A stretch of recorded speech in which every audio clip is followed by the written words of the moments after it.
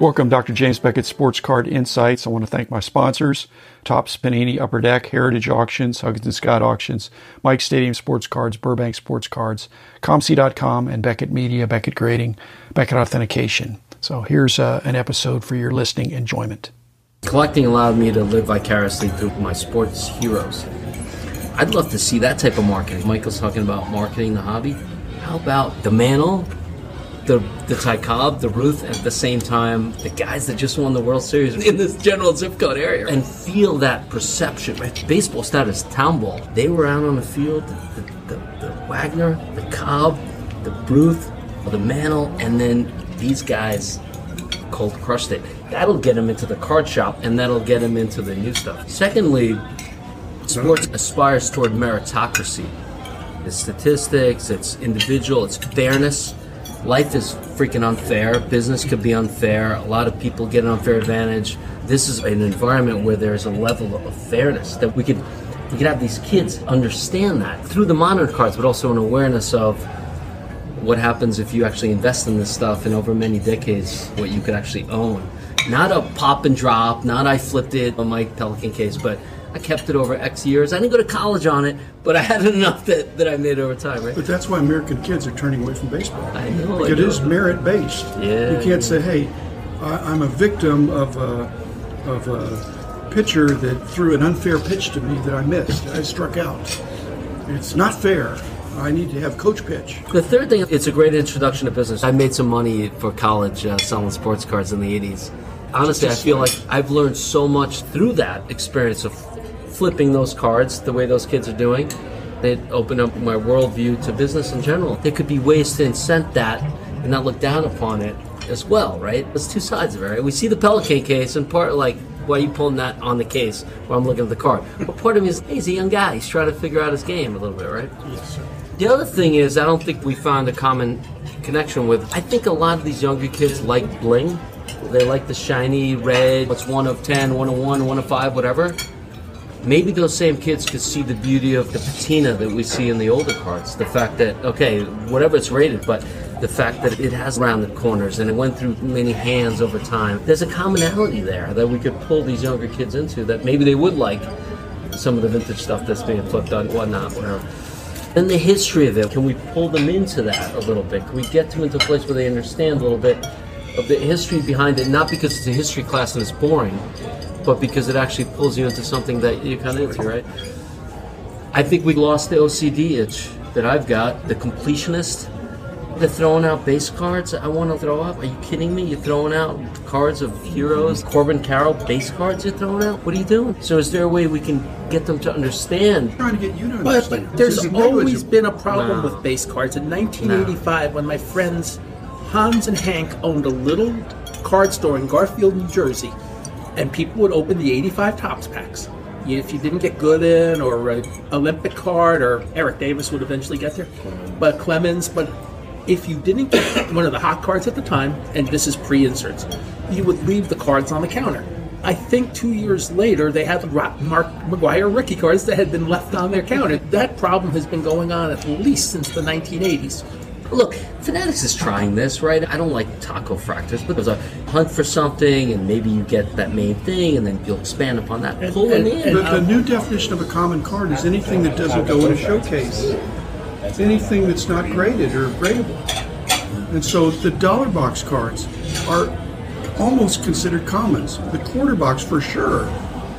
And they're really not. You can find some good cards in quarter boxes. You and I But do. they're the cards that would be left behind, Rob. No. But the story of the treasure hunt has to be told. The story of the people that left the McGuires on the table and then they became PSA 10s, those stories have to be told and marketed and shared. Because Fanatics wants to make it on the new stuff they print, but what they're not realizing is there's a history here that goes back to where you did. If you're Fanatics, you make your money when you sell. That's why they wanted to be involved in every part of the selling process. Yeah. Because otherwise, the only place you make your money is when you print your cards and then sell them.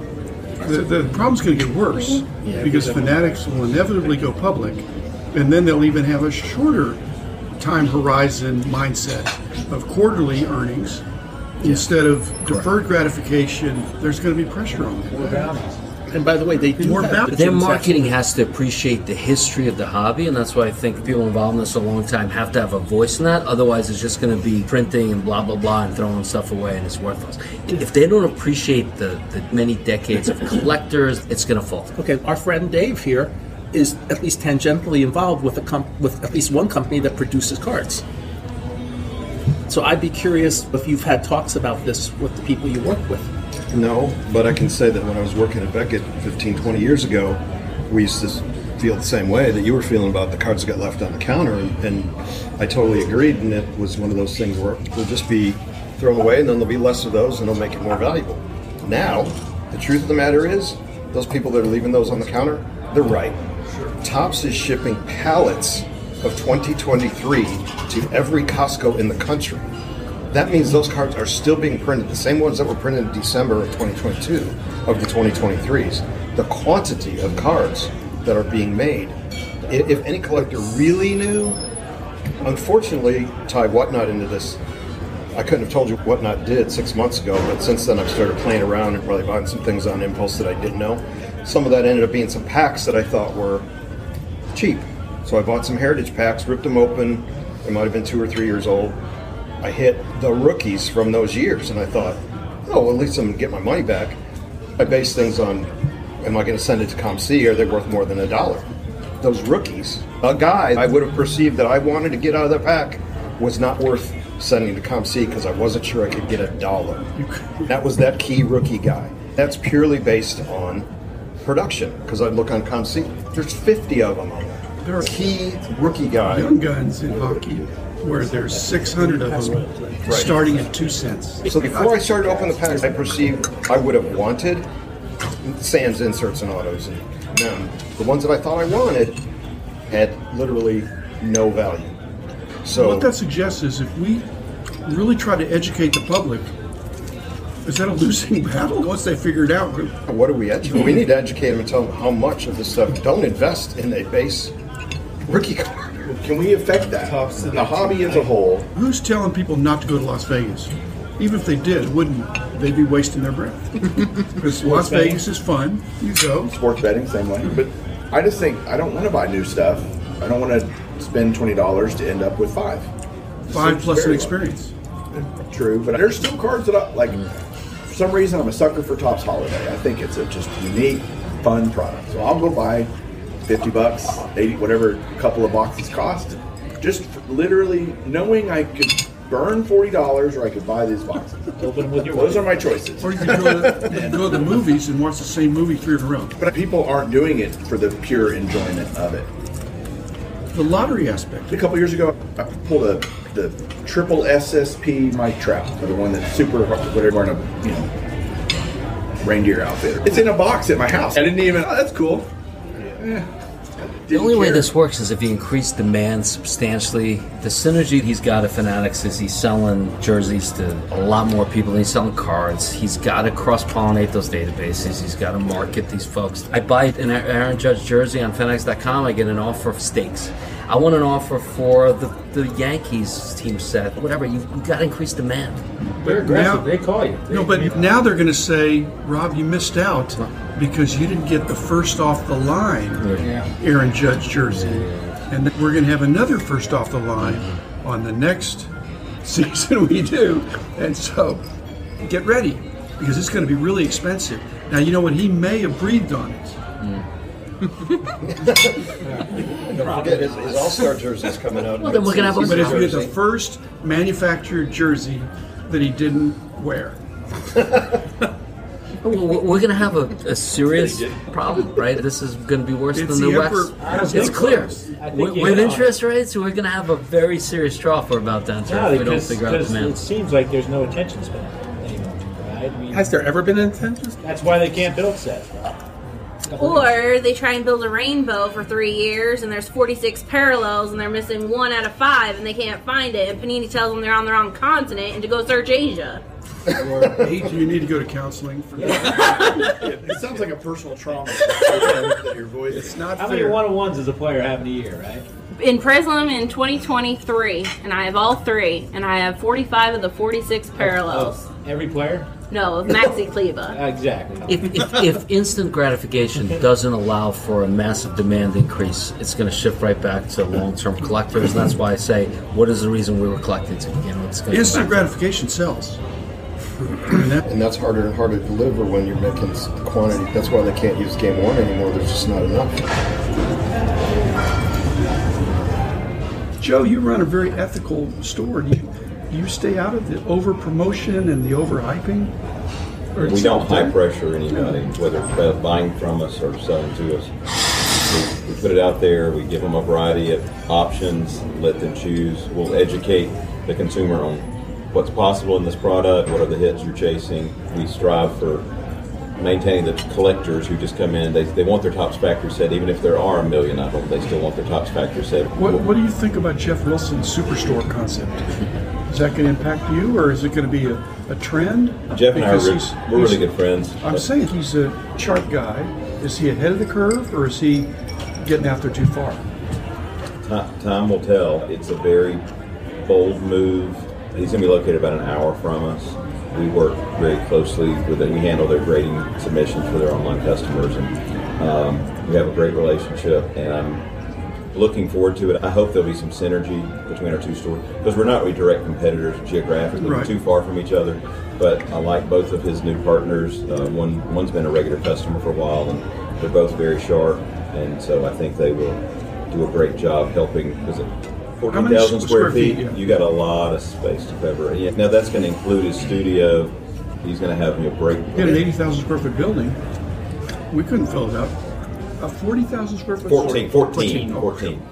No, Still- David still- Adams has a 40,000 square foot building, but that includes the That's warehouse. a warehouse. Let's get real. It's obscenely risky. What square No, why do you footage? think he brought in partners? If it's not risky, he does it himself. Well, part of his vision, which is very unique, is they're going to try to do live streaming 24/7. They're going to have showcases filled with cards, live streaming all day, all night. Like Burbank. Yeah, I bet your warehouse is pretty cool too. It's big. I need to work on organizing it. We're about to change locations, actually. I'm looking at moving from 3,200 to about Doubling your size. doubling up based on just warehouse and store, at least. But you have not had trouble getting good employees.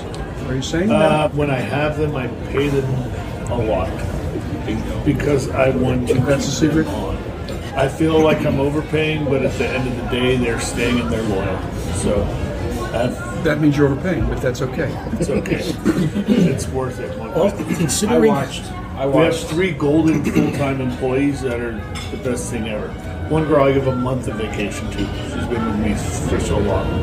And then I have 4 part-timers. Golden means 50 years older. Golden means they're great. I thought Golden meant that they also do stuff for Kenny. Senior citizens. So we're in Mansfield right now. This I've only done the retail thing. I did retail when I was an 18, 19, 20-year-old kid. Then when eBay came along, I retired from retail, retired from traveling, and sat behind a computer for 10 years. And Kyle pulled me out in 2011, cold called me, and said, "Hey, I'm doing shows." I was like, "Who are you? Leave me alone." He goes, "I see you're buying stuff on Craigslist." He called every guy on Craigslist in town looking for collections, saying, "Hey, you keep buying deals out from underneath me on Craigslist here." I was like, "Oh, okay, I'll try your show." And I tried a couple of his little baby shows. And whatever. Rich remembered me because my brother and I lived out here in the 90s, 80s. I remember having my dad write the first check to get Beckett's to my first store in 91, 92. And my dad would have to write checks to get the magazines so we could put them out. It was freaking awesome. Now, we just got back into this about a year and a half ago. I told the guy I hired, if we do $500 a day, I'm content in sales. I survive on mail order and eBay, Amazon. I was going to say, how many Walmart. different venues do you use to sell? We're on 5 to 6 different venues that we multi-channel list on, or just push inventory to each one, and that's a task in itself. I'm literally your hustler, the guy you've never known about. But you're a business guy. But I'm a business And you're guy. not swayed by the emotion of the thrill I can of no rights longer going right do now. that. You are stepping back and saying, "I think this will work and then you're leaning into it. I've been going into it every year, and I try to adjust accordingly to what Amazon wants, to what Walmart wants, to what Target. Is there too much emotion in the industry? what We don't eBay want to get wants. rid of it, but some of the people that are making emotional purchases. I wouldn't want I'm to. taking it really slow. I look at it as this cart shop's my retirement. When I decide to retire, I'll keep the shop. When I get sick of the business, the shop is where I'm going to go. Hey, wife, I'm going to leave for 6 hours. I'm going to the cart shop and sell my vintage. I just want to be a vintage dealer that travels the country, that sells my... But then my customer base might be dead by the time I'm ready for that. Are your cart shops places where people want to hang out? Part of the instant gratification I'm no is Joe Davis. hanging out at the shop, completing the next set, hearing about the new release. I'm wholesale, and I have And I'm online. trying the shop as we- thing, but it's tough. Yeah. I mean, it's we tell people we're Cheers without the alcohol. He's still trying to cater to everyone, but my biggest customers are breakers who will come in and spend 3-4 figures. The only industry where you compete with your customers. Your customers buy from you and then compete with And you. then go compete for people. Everyone wants to be a breaker. Every customer. Everyone I don't want to be a can. breaker. Everyone wants to be And whatnot.